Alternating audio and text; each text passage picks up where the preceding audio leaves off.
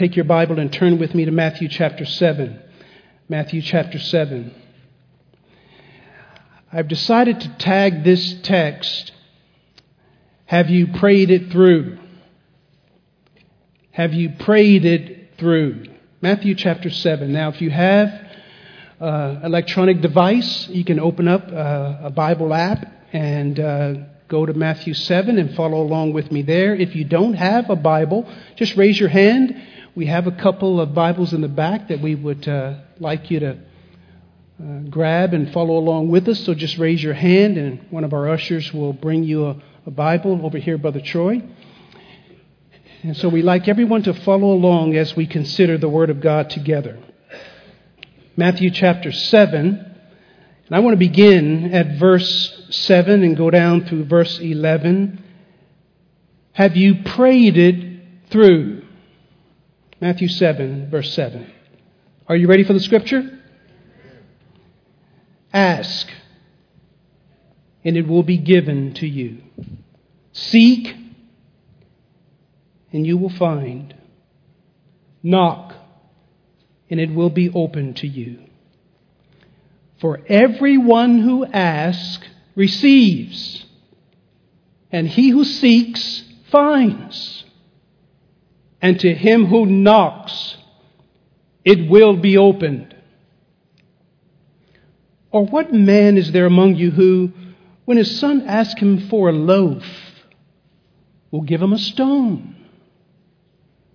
Or if he asks for a fish, he will not give him a snake, will he? If you then, being evil, know how to give good gifts to your children, how much more will your Father who is in heaven give what is good to those who ask Him? Let's ask God for His help. Lord, thank you for your word. Even now, as we hear these words, we feel the sin in our nature wanting to reject these precious promises of yours. But for those of us who have been saved by your grace and have received your Spirit, you have given us a heart to believe. Lord, we believe. Help our unbelief as we come to your word. In Jesus' name. And all God's people said, Amen. Amen. Mahalia Jackson, the great gospel singer, used to sing these words. I have found the answer. I have learned to pray. With faith to guide me, I have found my way. The sun is shining over me each day. I have found the answer. I've learned to pray. Prayer is one of the most underestimated weapons in the Christian's arsenal. And yet, it is one of those areas of the Christian life that we all desire to improve in. In this simple and profound passage, we hear the Lord Jesus clearly and lovingly coming alongside us to help us in our prayer lives. And do you wish you had a deeper prayer life? Do you give up too soon in prayer? Do you feel like your prayer stamina is weak? I've been given some orders by the doctor to enter into a physical therapy program to deal with my back, or else I'm going to have surgery. And so I've taken it upon myself to, of course, go that way. And as I have been seeking to deal with my health, I have discovered that my stamina is weak. My son took me out on a run a few weeks ago. I kept up with him for about a half a block. And then he left me in his trail. And as I was walking and trotting along there, I was thinking, oh Lord, how weak my body is. Do you feel like your prayer life is like that? It's weak, and you want it to be stronger. Do you ever feel like your prayer life kind of malfunctions?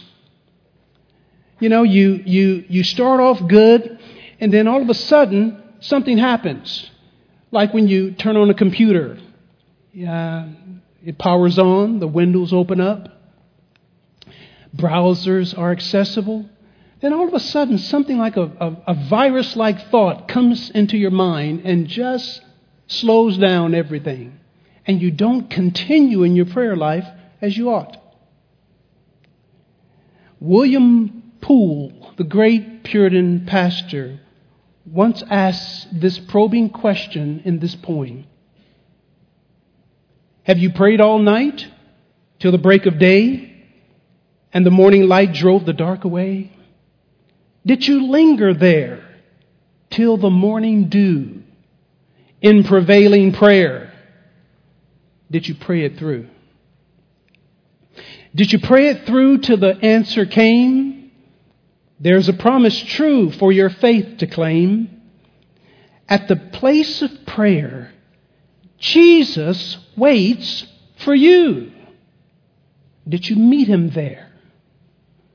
Did you pray it through? As the Master prayed in the garden lone, let your prayer be made to the Father's throne. If you seek his will, he will answer you.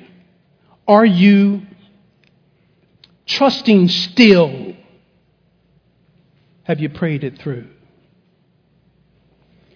I want to show you in this text 3 headings in the words of Jesus that are meant to come alongside us and help us to pray. First, I want you to see in verse 7 that there is an encouragement to pray. An encouragement to pray it through. Then in verse 8, we will see a promise. A promise that when we pray it through, God answers in a wonderful way. And then third, we will see an illustration to remember as we pray things through that God is a good Father and a wise Father. And he will only give us good gifts. An encouragement, a promise, and an illustration. You say those 3 words with me. An encouragement, a promise, and an illustration. That's what we'll see in the text. May the Lord bless us real good today. As the old black preachers used to say, may he bless us real good as we study his word. Now, keep in mind that when we are looking at the word of God, we always should interpret a text within its context. Remember, if you take a text and you try to interpret that text without the context, it becomes a pretext to say anything you wanted to say. Now, we have seen this. We've heard this. You've heard someone look at this verse and say, well, the Bible says, ask and it shall be given to you, seek and you shall find, knock and it shall be open. So all we have to do is ask in faith. All we have to do is persist. All we have to do is ask God and we will get it. And the Bible says you do not have because you do not ask. And so go for it, name it, and claim it. You've heard that, right? People who view God in this way view him like a celestial slot machine, like some magical genie. You just kind of pull the handle enough times in prayer and call out loud enough and persistent enough, and you will get what you want. That thinking falls short of the biblical revelation. Now, this is not the first instruction that Jesus has given us about prayer in the Sermon on the Mount. You recall, flip 1 page back in chapter 6, where he's already warned us at the beginning of the chapter about becoming hypocritical pretenders in our prayers. In chapter 6, verse 5, we're taught that when we pray, we are to be sincere. He taught us that we are to make sure in verse 6 that we're to pray in secrecy. In verse 7, that we are to pray in sincerity. We're not to be like pagans, using mindless, heartless repetition and empty phrases, thinking that we're going to be heard just because we have a lot of words. From that warning in chapter 6, beginning now in verse 8 and 9, Jesus gave us the pattern for prayer, the pattern that pleases God. You recall that we spent quite a bit of time looking at the Lord's Prayer or the disciples' prayer. It emphasized the glorifying of His name. Verse 9, the coming of His kingdom. Verse 10, the doing of His will. Verse 10, the supplying of our physical needs by His provision. Verse 11, the seeking of our spiritual needs through His pardon. Verse 12, and the trusting of God for our daily needs by His protection in verse 13. And then Jesus moved from there to deal with the issue of fasting. Brother Brigadier covered that in verses 6 through 18. Then we considered the danger of preoccupation with possessions. Brother Robert dealt with that in verses 19 through 24. Then we dealt with the issue of worry, as Jesus spoke about how those in His kingdom should respond to anxiety. Brother Brent dealt with that in verses 25 through 34. Then last week, Brother Kinsell stood and dealt with the issue of right judging versus wrong judging in verses 1 through 6 of chapter 7. That's a quick recap. Now, what is the link between all that we have said to this point and what Jesus says to us now? This is very important, people. This is very important to see this connection. What is the connection? Here is the connection. There is a relational issue that Jesus wants to deal with. How do we correct but not criticize? How do we discern when to share the good news versus when to withhold that good news because people don't value the gospel? How can we honor God and yet be righteous in our relationships with others? This is not easy. It requires humility. It requires courage. It requires discernment. It requires love. In order to find those things, Jesus tells us how we get them in this passage. He tells us that if we're going to be discerning and humble and obedient and loving and courageous, the only way that we can find those things is through prayer. Prayer. You have to learn how to pray it through. I have to learn how to pray it through. And we can find all that we need from God in prayer. As the Master prayed in the garden alone, let your prayers be made to the Father's throne. If you seek His will, He will answer you. Are you trusting still? Did you pray it through? Let's look at these words together. First of all, an encouragement. Verse 7. Let your eyes drop to the page. I'd like you to notice carefully that in this opening verse, Jesus forcefully seeks to imprint this encouragement into our minds. How does He do it?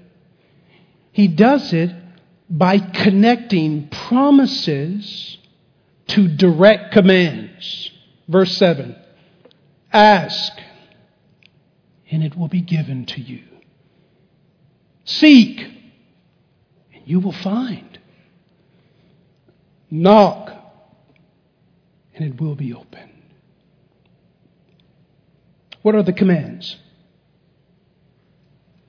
Ask, seek, knock. You should underline that in your Bible. You should underline that and circle it and put a little C out there or command. Those are the commands.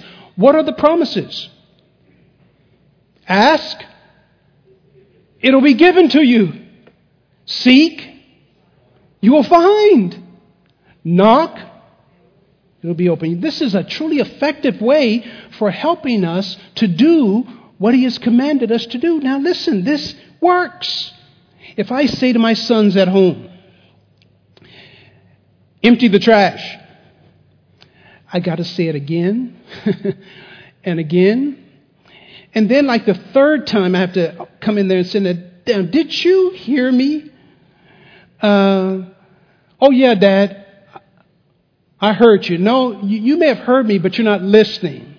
And I just give them a command. It doesn't motivate them whatsoever. But if I were to say to them, empty the trash, and if you do, we'll go grab an In-N-Out burger afterwards. Their response is pretty quick. Because I've connected a promise to a command. This is what Jesus is doing for us here in this passage. He's encouraging us to pray by linking the two.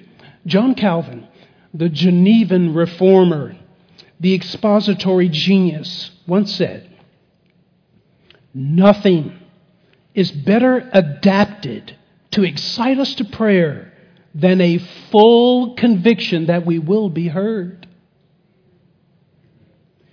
Now, if you work with someone, perhaps you're married to someone who doesn't listen to you, it doesn't motivate you to share your concerns with them, does it? Because you know they're just going to ignore what you say. But when you are convinced that this person with whom you are sharing not only listens to you, but they're concerned about you. And not only are they concerned about you, but they're ready to answer and to help, then it becomes a motivation to share, does it not? Well, this is what we find here.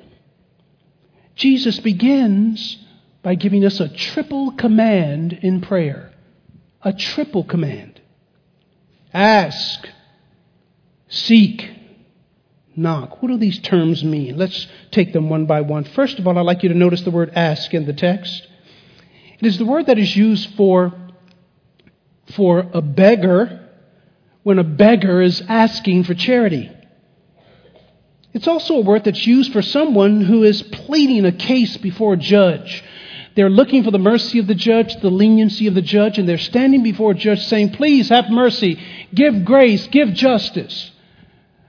But it's also a word that is used for making a petition from an inferior person to a superior person. When Jesus uses this word here, to ask, He is telling us to beg, to plead, but not as a beggar and not as a plaintiff. But He is saying, I want you to ask like a child speaking to their parent. These words are designed, or this word is designed to remind us of the humility and the dependence and the expectation that we're to have when we ask God for something in prayer. Are y'all listening? When we come to God, we're to humbly make this request. Lord, help me. Jesus, I need help. Lord, would you? And expect Him to answer. Now, why do we need to ask God if He already knows what we need? Does God and His giving depend upon our asking? Not at all. God is not ignorant of our needs, nor does He wait to be informed by any of us. Can I get a witness here? God is not reluctant, and we don't need to persuade God of anything. The reason we are commanded to ask is because it has to do with us, not God. In other words, it has to do with our readiness to receive, not so much with His readiness to give. You see, in prayer, we are not seeking to prevail upon God. Actually, what is happening is that we are prevailing upon ourselves to submit to God. Now, I know some of you are automatically running to verses in the Bible and you're saying, wait a minute, Pastor, the ideal of prevailing upon God is in Scripture. And I say, yes, it is, in two places, Luke 18 and Genesis 32. But when those examples of prevailing upon God are given in Scripture, it is never seeking to suggest that we can prevail upon God, but it's actually teaching that God accommodates to our weakness. For example, you remember that occasion in Genesis 32 with Jacob? Jacob is seeking to wrestle with the stranger, and he prevailed upon God. What really happened? What really happened was that Jacob surrendered to God, and he received the blessing that God already planned to give him in the first place. He didn't have to try to strong-arm God, and neither do we. We cannot. But we need to learn to submit to God. And when we do,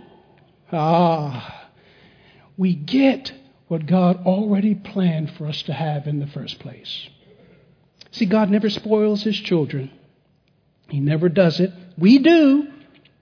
God does not. He waits. He recognizes. He helps us to recognize our need. And then He provides. James 1:5 puts it this way. If any of you lack wisdom, let him do what? Ask of God, who gives to all generously and without reproach, and it will be given to him. James chapter 4, verses 2 and 3. You lust and do not have, so you commit murder. You are envious and you cannot obtain, so you fight and quarrel. You do not have because you don't ask. You don't prevail upon yourself to submit to God. So what are you asking for God or from God today? What are you asking for? What are you pleading, begging, humbly asking God for? Anything? Anything?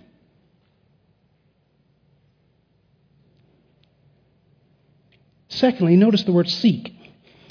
Now, this is the same word that is used here for an active searching to get an answer, to get a favorable reply.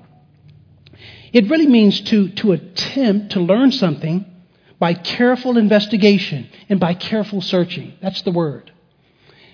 Now, we all understand what this word means when we search Google. We try to find some location or find some answer to something we seek. We search for it using technology. And for some of us who are not that technically savvy, we go get a book. Perhaps we watch a video. But we're searching to get an answer. That's the ideal here. The ideal is that God wants us to have a single-minded focus to get the answer that we need. Now, if asking means that we are to humble ourselves before God, seeking means this. It means acting or asking plus acting. It's asking plus acting. This word seeking here tells us that when we are acting, we are rearranging our priorities. And that's what we do when we seek. We say, wait a minute, I need to find this answer. I can't talk to you right now. I'll get back with you later. I got to find this answer. Are y'all with me? When we're seeking for something, we rearrange situations in our schedule and our preferences because we got to find an answer to this. And that's the ideal. A good illustration of this is given in Jesus' analogy in Matthew chapter 13. Matthew 13, verses 45 and 46. Jesus said, "The kingdom of heaven is like a merchant," and this merchant is doing something. What is he doing? Seeking, there's the word, seeking fine pearls. And upon finding one pearl of great value, he went and sold all that he had and bought it. Can you imagine in your mind's eye this pearl merchant going over into the areas of Asia or India seeking for pearls? Does he have time to watch cricket? Does he have time to sit around and just ponder things? No, he is seeking pearls. He is rearranging his priorities so that he might find something of value. Or think about the story that Jesus told about the woman searching for a lost coin. John chapter 15, or Luke 15 verse 8. Or what woman, Jesus said, if she has 10 silver coins and loses one coin, does not light a lamp, sweep the house, and does what? Search carefully. That's the same term as seek. Search carefully until she what? Can you see that picture? I was sharing with Jody this week as we were thinking about illustrations for this message that I didn't want to sound sexist here, but certainly I think there's a reason why Jesus said that a woman continues to search for that one lost coin. Women are pretty conservative in that way and careful, want to preserve and be good stewards. A man might, but a woman surely will. And she'll be very careful to search for it until she finds it. That's the idea. You get the point? Do you prioritize prayer? Do you put off some things and rearrange your schedule so that you might search for God's will? Find His grace. Gain His benefit. All right. Full stop. I need to come into your living room for a moment. Could it be that the reason, perhaps, that you are not finding is because you're not seeking? You ask, and if you don't receive it when you ask, you stop. And God may be wanting you to seek. But you won't rearrange anything in your schedule. Everything else comes before His benefit, His grace, His wisdom.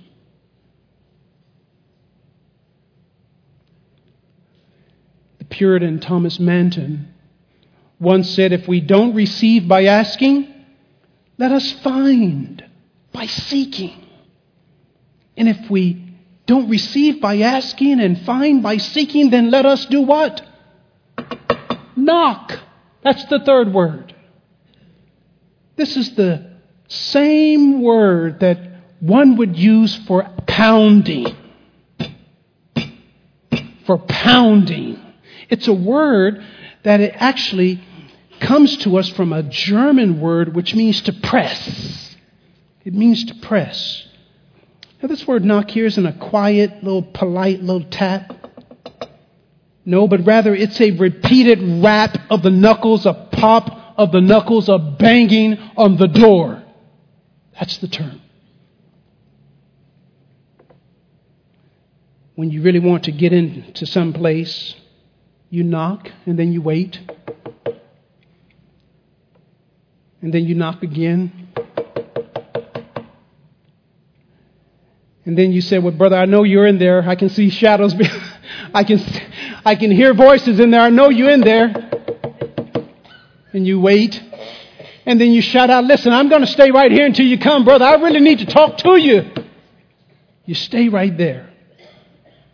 Now, if you're on the other side of the door, then you know how annoying that can be. Jesus actually tells a story like this, doesn't he? In Luke chapter 11, he tells of a friend who found himself breadless, with mouths to feed. He was in the middle of the night. He didn't know where to turn. He remembered he had a friend, a neighbor next door.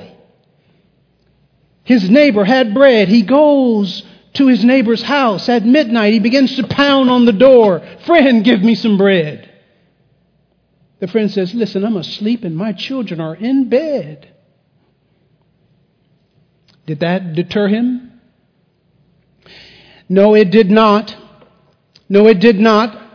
He kept on pounding. He kept on pounding because he needs that bread.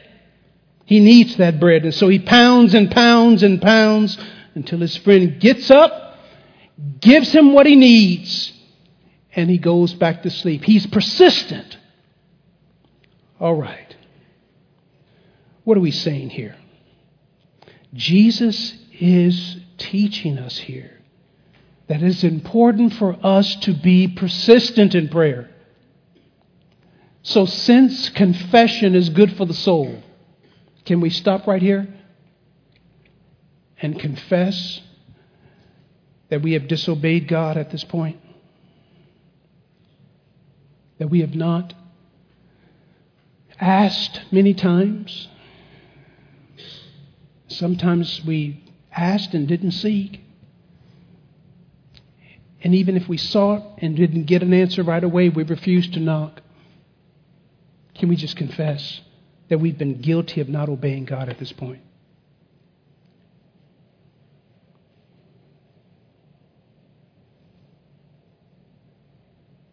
Can we get real about this matter?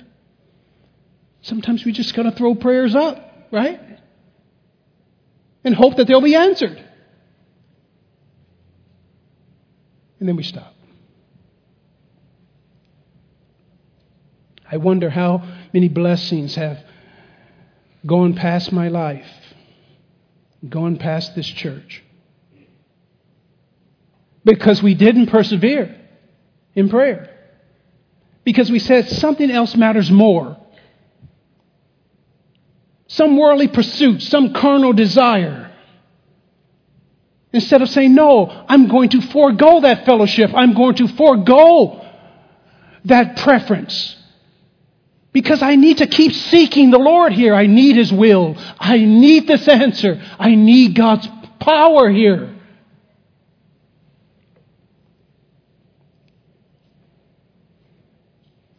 Dr. Martin Lloyd-Jones said, the importance of this element cannot be exaggerated. The most fatal thing in the Christian life is to be content with passing desires.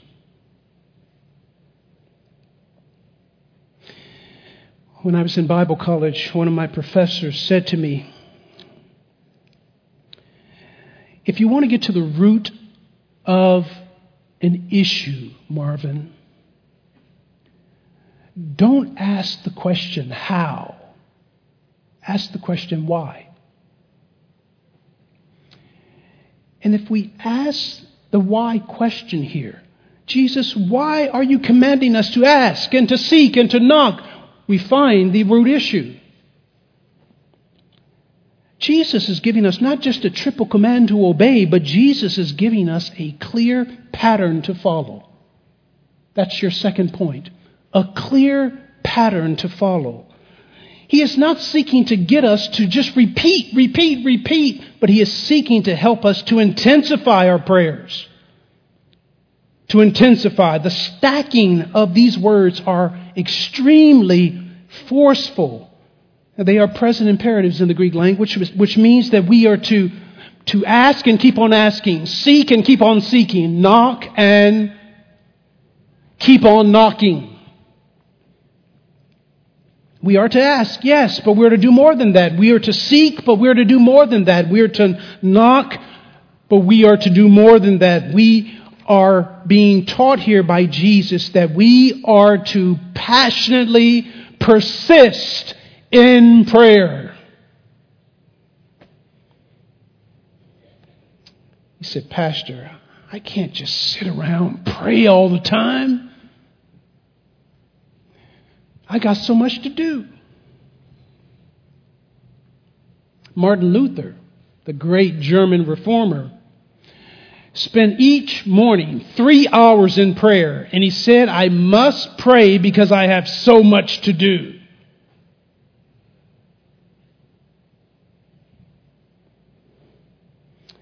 We persevere in prayer when our children are sick, don't we? Our kids get sick. Do you just pray once and leave it alone? Parents, come on, help me here. I mean, I'm praying, Lord, help him feel better. And then I'm praying again, Lord, I know I don't deserve this, but please help him. And I'm praying more, Lord, if I could take it upon myself, I'll take it, Lord, but would you help him, Lord, help him. I feel for him, Lord, help him. I cannot heal him. And I'm praying all the way through. Or say, for instance, we're in trouble financially. We're praying. Say we're facing a situation, a tough task. Perhaps a promotion at work. And we're wanting that promotion. Do you just pray once about it? No, you're praying. It's easy to pray when you want something, but are you persisting? Am I persisting in prayer for my own spiritual growth? Am I praying persistently, seeking, knocking for a pure heart? Lord, I want my heart to be pure. Pure, Lord, pure, holy. Lord, I need my attitude changed. My attitude of anger, my attitude of criticism. Lord, I need that changed in my life. Is anyone hearing me in here today? So, let me try to wrap this point up. I've labored hard on this point, but let me try to drive it home for you this way. Asking is level 1. It's just quietly whispering to God in your heart, Lord, I need your help. I'm nervous, I'm scared, I'm frustrated, I need your help, Lord, help. I found myself praying that way this morning. Lord, help me. But you see, if asking does not appear to succeed, then level 2 is seeking. Seeking is level 2 of action. It's asking plus acting. And what God may be calling many of us here to do is to seek some practical action. To go to your Bible. To call up a deacon, an elder, a pastor, a brother or sister in the Lord. To ask them to pray with you about it. He may be calling you to just sit for a while and take His Word and meditate on it. But if your seeking does not bring the answer, then level 3 then is the knocking. And this is where we persevere. And God may be calling some of us to use more than our voice, but to persevere in prayer by not only seeking counsel and maybe going to our Bibles, but perhaps fasting. You remember those disciples, they tried to cast a demon out of a man and they could not do it. They brought the man to Jesus. Jesus cast the demon out of the man. They asked Jesus, why couldn't we do it? Jesus said, this kind comes out by prayer and there are some spiritual issues that we're dealing with that we're not overcoming because we're refusing to knock.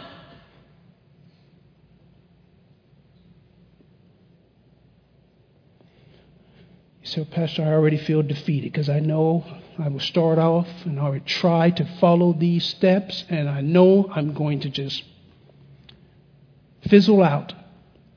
In a day or two, maybe a week, I'm going to fizzle out. You ask, Pastor, is there any help? Is there any incentive that Jesus would give me to keep pressing on? Any motivation? Thank you for asking. He does. He gives us, number 2, a promise. A promise. When we pray it through. Verse 8. Did you notice it? Look at it with me in verse 8. Don't miss it. For everyone who asks. Oh, come on, church. We got guests in the place. For everyone who asks, receives. And he who seeks, and to him who knocks,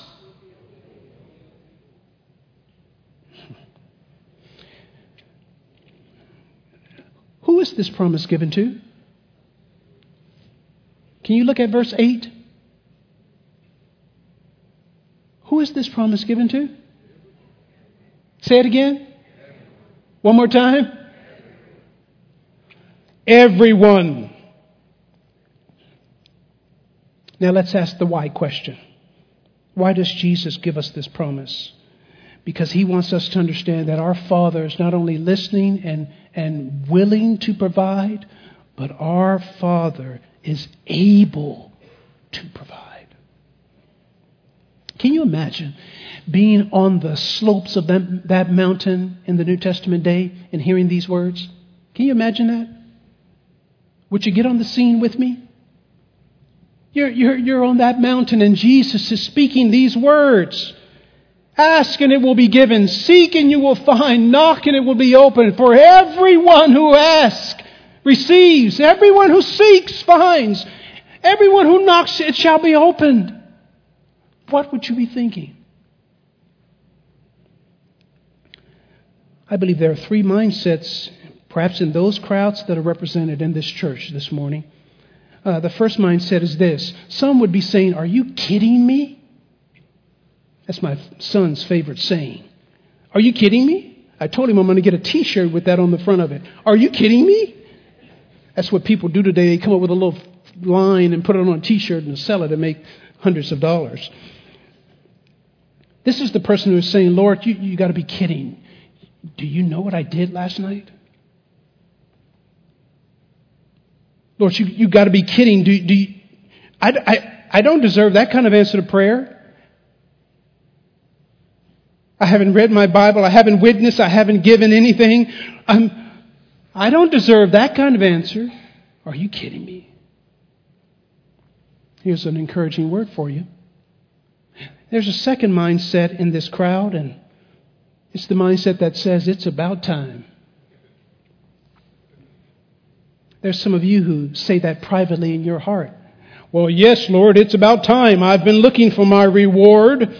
I've been serving for a long time. I'm a good student. I'm a good father. I'm a good wife. I'm a good worker in the church. I'm an elder, a deacon, a servant. I've been faithful. Surely I need to get my blessing.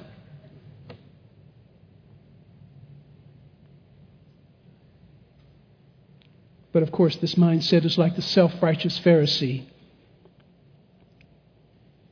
But there's another mindset in this crowd. Not just the, are you kidding me? Or it's about time. But there's another mindset in this crowd represented in this church today. And it's the mindset of astonished silence. We know this from verse 28. If you let your eyes drop over to verse 28, it says, when Jesus finished these words, the crowd was amazed at his teaching. This is the person who is honestly asking in his heart and mind, could this be true? are you really making me this promise? It's kind of like the look on the faces of those people who win the Publishers Clearinghouse sweepstakes. Now, I'm not encouraging any of you to participate in it or to play the lottery, but this is the sense of astonishment. It's like $5,000 a week for life? Some in the crowd had that mindset when Jesus said these words. It's like, what? Everyone? You mean me? This is a promise without exception. The pronoun everyone here that is used is the broadest term that Jesus could use. Some versions use the word whoever. But the inclusiveness is reemphasized by the phrase, everyone who asks receives, he who seeks finds, he who knocks, to him who knocks it shall be opened. Which is to say that of all of those who obey those commands, not a single one will be disappointed. So if you ask and keep asking, seek and keep on seeking, knock and keep on knocking, you will not be disappointed. This is a precious promise to every sincere believer in the Lord. And the very fact that we're having to wrestle so much to embrace this truth is an indictment on our own hearts.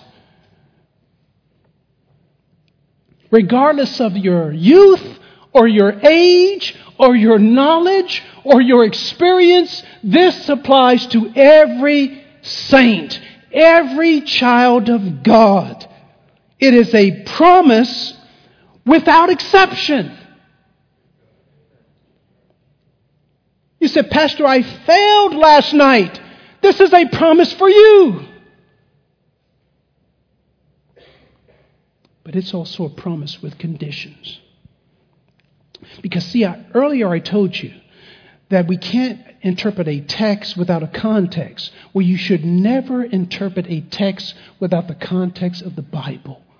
And we all know that there are passages in the Bible that tell us clearly that if we pray with wrong motives, we shall not be answered. That if we pray and ignore sin, we will not be answered. Psalm 66, verse 18. If we pray while ignoring Scripture, we shall not be heard. If we pray with unforgiveness in our hearts, we shall not be heard. If we pray with doubt in our hearts, James 1, we shall not be heard. On the flip side, if we go to the Father through the Son, we can be heard. That if we go to the Father in faith, for without faith it's impossible to please God. But if we go to God in faith, having confessed our sin, considered the Scripture, believing God, if we go to Him, He will answer. And I love 1 John chapter 5, verse 14 and 15. This is the confidence which we have before Him, if we ask anything according to His will. He what? He what? He hears us. He hears us, and we know that He hears us in whatever we ask. We know we shall have the requests which we have asked of Him. So Spurgeon put it wisely when he said, prayers go to heaven in a revised version. And that's true, isn't it? Last but not least, let's spend our remaining time on the illustration.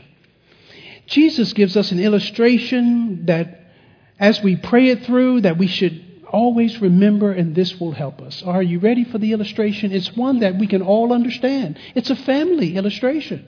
Verse 9. Or what man is there among you who, when his son asks for a loaf, will he give him a stone? Or if he asks for a fish, will he give him a snake? He will not give him a snake, will he? You know what illustrations are like? They're like windows that you can look through to find insight. And Jesus gives us an illustration here that we can all understand, right? It's a family illustration. If you are not a parent, you have a parent, right? So you can understand this. Jesus simply gave this family parable, and when he did, everyone who heard him that day knew exactly what he was saying. Why? Because he was giving an illustration of a child making a request from their parent. It's simple, is it not? Would you look at it again? Simple but striking. If a child comes to you with a request for food, will you give that child something like it, but that is dangerously different? You see, bread in that day was a flat, stone-like in appearance. But would you give your child a river rock instead of a piece of bread? I mean, would you deceive your child like that? Would you? If your little boy is hungry and he comes to you not asking for a steak, but just a McDonald's Happy Meal, or even something simpler, can I have a piece of bread? Will you simply say to the boy, here's a stone, now go chew on that and be happy? Would you do that? See, you all shake your heads like, come on now. I mean, Pastor, that would be what? Heartless. But Jesus then takes the illustration and he presses it a little further. He says, now what if they ask you for a piece of fish? Will you give them a rattlesnake? Here's the point. If your child asks you for something wholesome, will you give them something unwholesome? If your child asks you for something that is good, will you give them something inedible or harmful?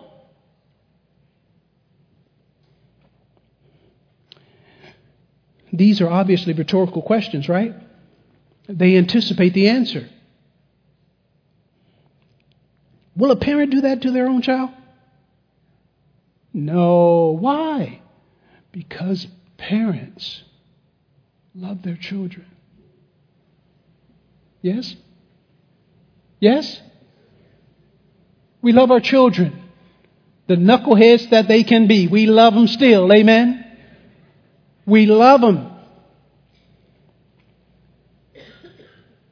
Now, what parent would do that to a child? Give them something that is harmful? An irresponsible and evil parent. Hang on to that. Next line. Jesus said, if you then, being evil, know how to give good gifts to your children. Stop. Full stop. Don't let that statement slip by you. Jesus points out the inherent sinfulness of mankind.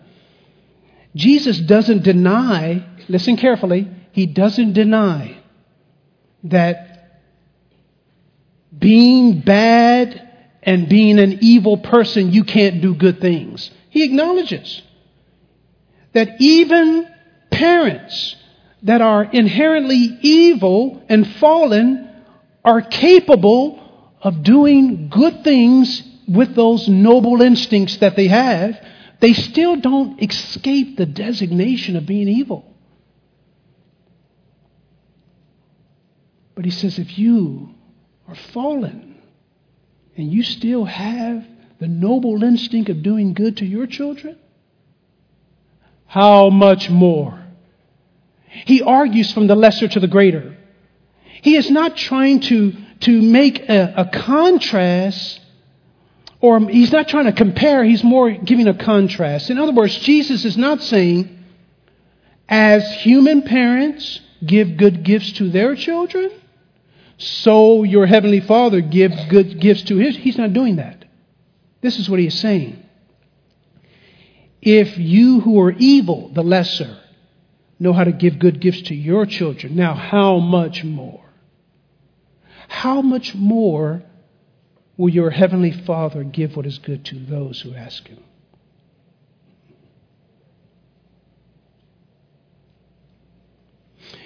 The arguments are simple, and I have run out of time to give a full explanation of these. But what Jesus is telling us to do is, number one, consider the goodness of God. Think about the goodness of God. The biographer for Hudson Taylor, one of the founding fathers of modern missions, once wrote about Hudson Taylor, "There is no title that Hudson Taylor more loved to use for God than Father. And there was no attitude that he more rejoiced to adopt than that of a trusting child. I'm taking my children with me," he wrote shortly before leaving England, "and I noticed that it is not difficult for me to remember that the little ones need breakfast in the morning, dinner at midday, and something before they go to bed at night. Indeed, I could not forget it. I find it impossible to suppose that our Heavenly Father is less tender or mindful than I. I do not believe," he wrote, "that our Heavenly Father will ever forget His children."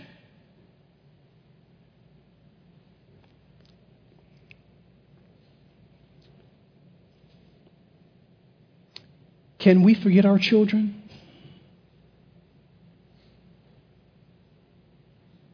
You say no, right? You say, "I can never forget my children." Jeremiah 49 verse 15 puts it this way. God is speaking. And He said, "Can a woman forget her nursing child and have no compassion on the son of her womb? Even these may forget, but I will not forget you. Behold, I have inscribed you on the palms of my hands. Your walls," meaning your safety, "is continually before me." God says you might forget, but He never will.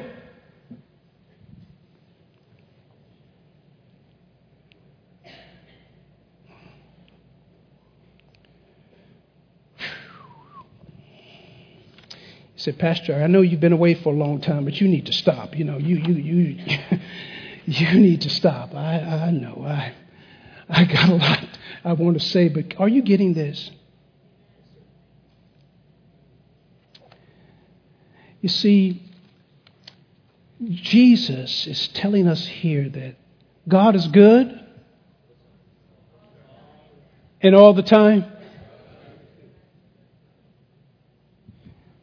That's what He's saying. As we close this message, I will give you the second argument, and that is the wisdom of God. Because God not only gives what is good, but He is wise and He knows how to give and when to give and which gifts are best.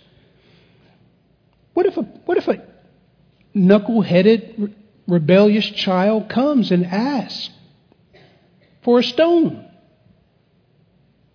Will you give it to him? You see, God doesn't give us things that will be hurtful to us or harmful to others. And if a child comes and asks for a serpent, you're not going to give it to him. But sometimes we ask God for things that are not good for us. You say, "Not me, Pastor." Liar, liar, pants on fire. Listen, have you not prayed sometimes for something that you knew wasn't good for you, but you wanted it anyway?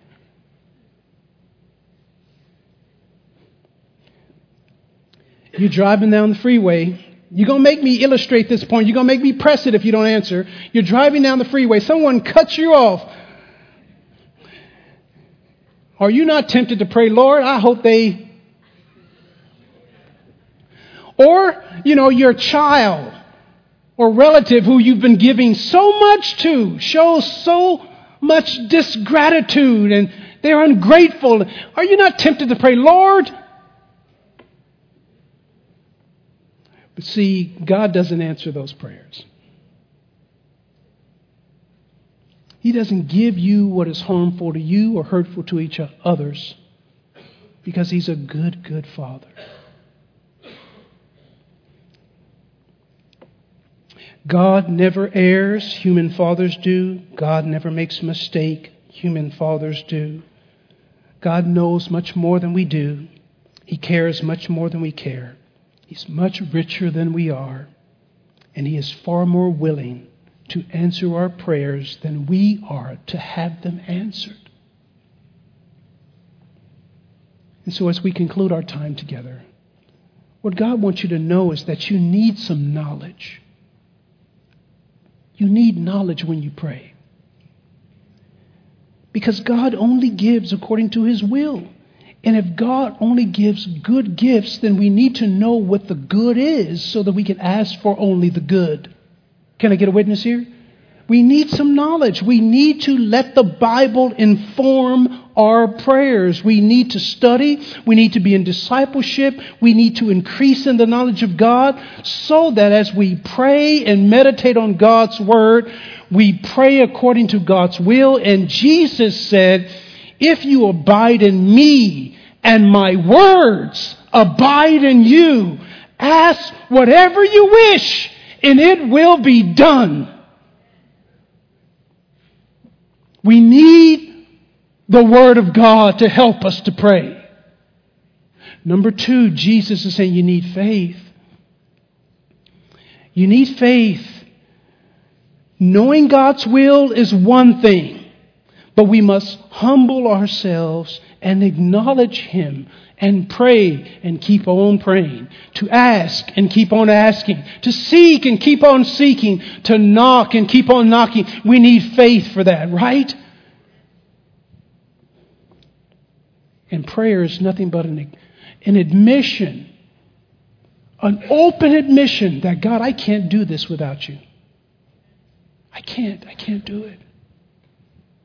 Jesus says we need knowledge, we need faith, but last, we need desire. We need desire.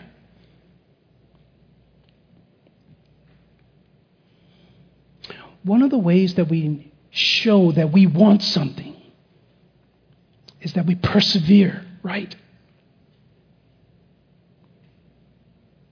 We persevere. We want it, and we look to Jesus for it, and we continue to look to Him for it.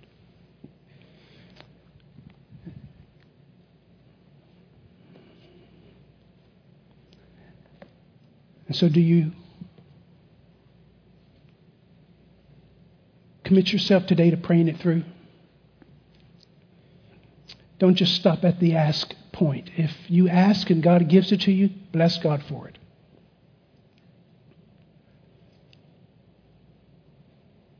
But if you ask and He doesn't give, keep seeking. And if He gives it after seeking, bless God for it. And if He doesn't give it after seeking, knock. And all the while, submitting yourself to God. Submitting yourself to God. Either He will answer you or change your heart to come into line with His will. Either way, His will be done. Amen. Father, we thank You for Your word. We bow our heads now. I've had all week to meditate on this, but I know many who are listening to me have not. So would You in this very moment give them the ability to think about what they've heard through this multitude of words? Lord, help them to take the meat, spit out the bones, and to apply this to their own hearts.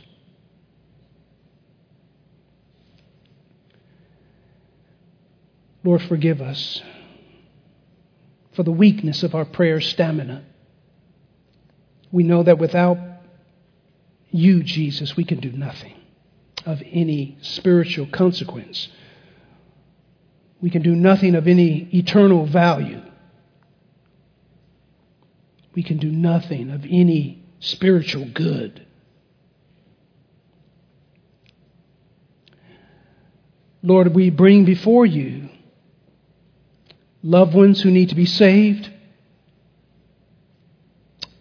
inside of our family and friends outside of our family. We ask, Lord, that you would have mercy upon their souls and bring them into the kingdom. Lord, we pray for our own character weaknesses, where there's areas where, Lord, we need to grow. We ask, Lord, that you would help us to overcome. Would you transform us in that area of weakness, whether it's patience or love or action.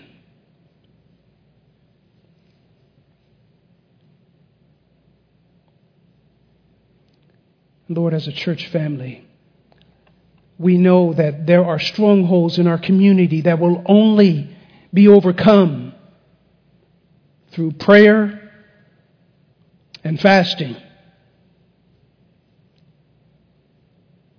Lord, how much do we want to really see people saved and born again? Help us, Lord, to obey your commands, not so that people might see, but that you might hear and be honored to answer. This we pray in Jesus' name, and all God's people said, amen.